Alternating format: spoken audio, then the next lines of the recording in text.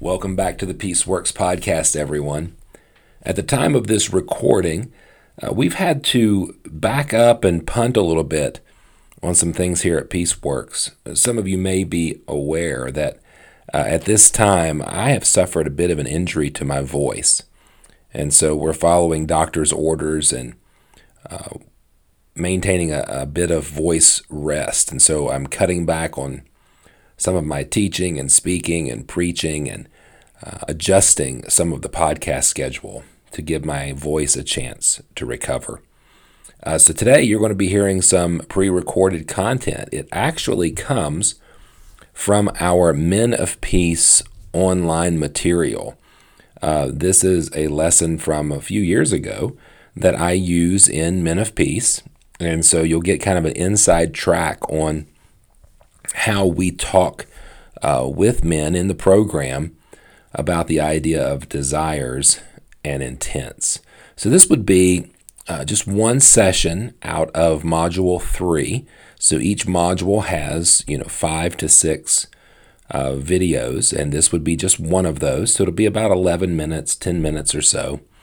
But I thought you, as the podcast listener, would find it beneficial. So thank you for joining us. If you think about us, be praying for me in particular as I rest and recover my voice. And enjoy this snippet from Men of Peace.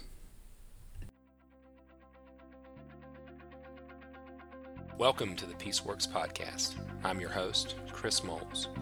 I'm a pastor and biblical counselor who helps churches and families confront the evil of domestic violence and promote healthy, God-honoring relationships.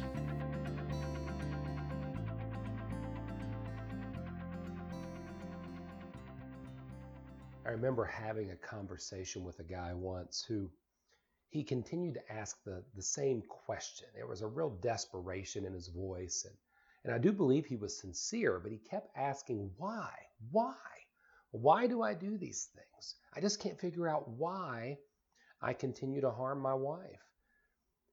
We had unpacked, very similar to the conversations that we've had, the behaviors in which had driven him to seek help. We had unpacked the impact that it had had on his partner. We had even come to the place where he had acknowledged that, yes, he was abusive, that he was taking responsibility for the behavior that he committed. But the question that continued to come up was, why? The unfortunate part, though, guys, was no matter how often I told him or how many different ways we looked at the reason why, the underlying cause of his abuse, he was unwilling to accept it. And I believe that's what kept him from moving toward repentance and ultimately transformation. You see, he wanted to blame a substance.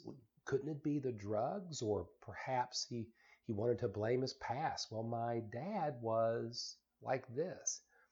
There was always an underlying excuse. It couldn't be. It couldn't be that I had made a wicked choice. I think it's important in our discussion and in our process and interaction together that we really come to the conclusion that we do what we do because we want what we want. And we want what we want because we think what we think.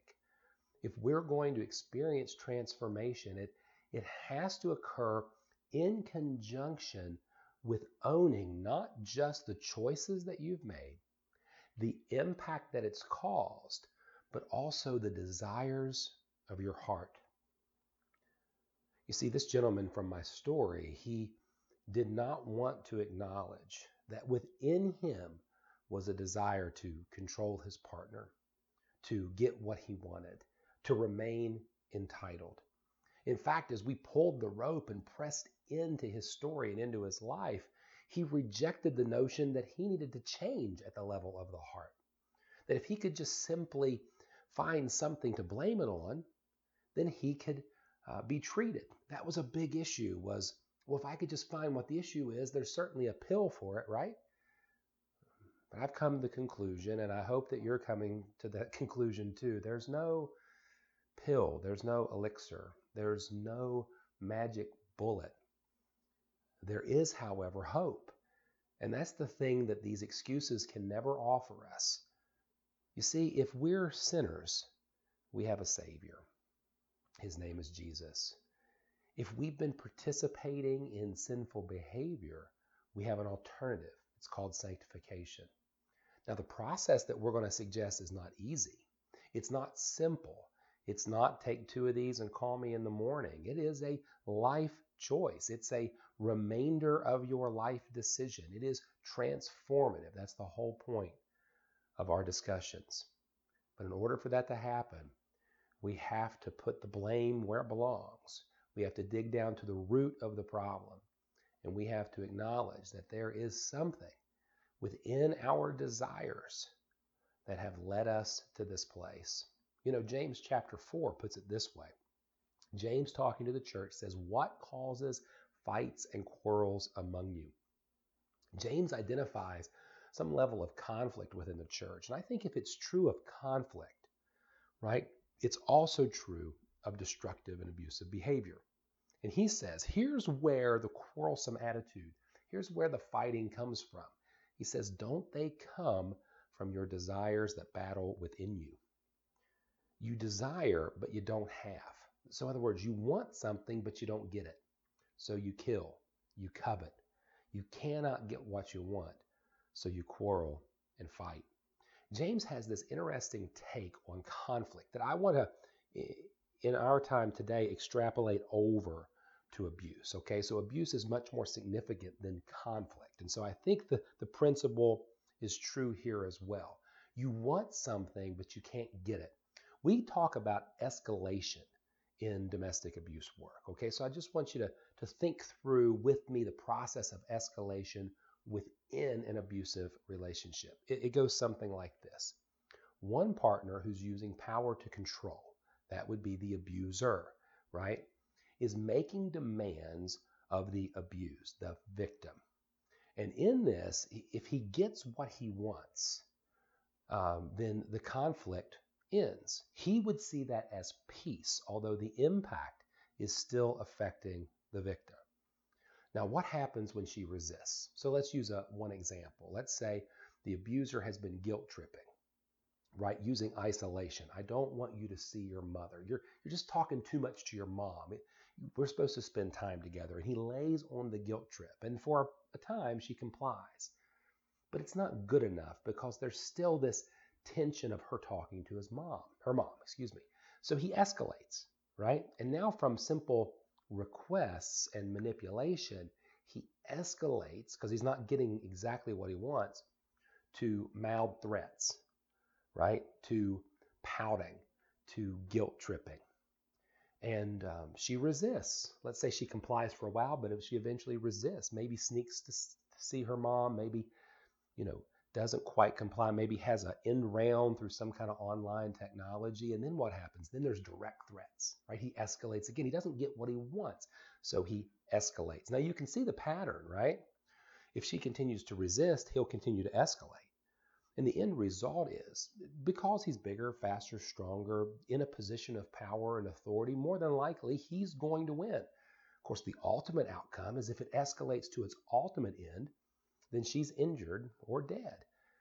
Now, let's pull back and apply this to your life. What is it that you want so desperately that you're willing to sin to get it? Could it be a good thing that's been warped or twisted? Or is it something that needs to be abandoned rather than restructured? You see, James says we don't have because we don't ask God.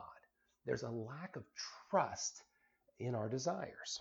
He says when you do ask, you don't get it because you ask with wrong motives, that you can spend it on your own pleasure. He then calls a spade, as the old saying goes. He says, you adulterous people. In other words, you're serving yourself and your own lusts rather than God. Don't you know that friendship with the world is enmity with God? Therefore, anyone who chooses to be a friend of the world becomes an enemy of God. This is so vital to the discussion that we've had because we've been contrasting and will continue to contrast the kingdom of the world versus the kingdom of God, the philosophy of power versus the theology of peace. And this all comes back to what's happening in our hearts. So really, at the end of the day, what's James getting at? It's like I said earlier. We do what we do because we want what we want. And we want what we want because we think what we think. At the bottom of all of these desires is normally pride. We feel entitled. We deserve something. Rather than putting ourselves in proper perspective, a place of surrender, we've put ourselves in a place of superiority. Or we might not see it. We may feel wronged, and it might draw out some of the fears and some of the insecurities. But guys, I'm going to assure you, and I think this is a healthy discussion for you to have. When you think about all the list of behaviors we created, right? All the things that you've acknowledged, from those big rocks all the way to those specific tactics. When you recognize the impact of your abuse, the way it's affecting your partner, the next step, the one that I think can have the most dramatic impact on you personally, is to ask yourself the question, when I did this, when I caused this, what was it that I wanted? Usually, it's some aspect of control. Now, I'm not going to suggest that you woke up in the morning and thought, I really can't wait to control my wife. Most of us are not that thoughtful. But I do believe that intimate partner violence, that domestic abuse, at its very core, has this idea of control. I want things to work out my way. I don't want to be challenged or critiqued. I don't want to be exposed. I just want blank. And if that, whatever fills in the blank, right, guys, if that's more important than your wife or your integrity or your commitment to peace, then you will do whatever it takes to get it. So the question for us, and something I think we're going to work through a little bit in our workbook section, in our worksheet section, is we really have to consider, what is it that I'm willing to sin to get, or willing to sin if I don't get it? My hope is we're going to be able to identify some of those motives, those underlying desires that are really producing this behavior that is leading to this impact. I hope you enjoyed that little bit of content from our Men of Peace online program. If you're interested in learning more about Men of Peace, you can go to menofpeace.org. menofpeace.org.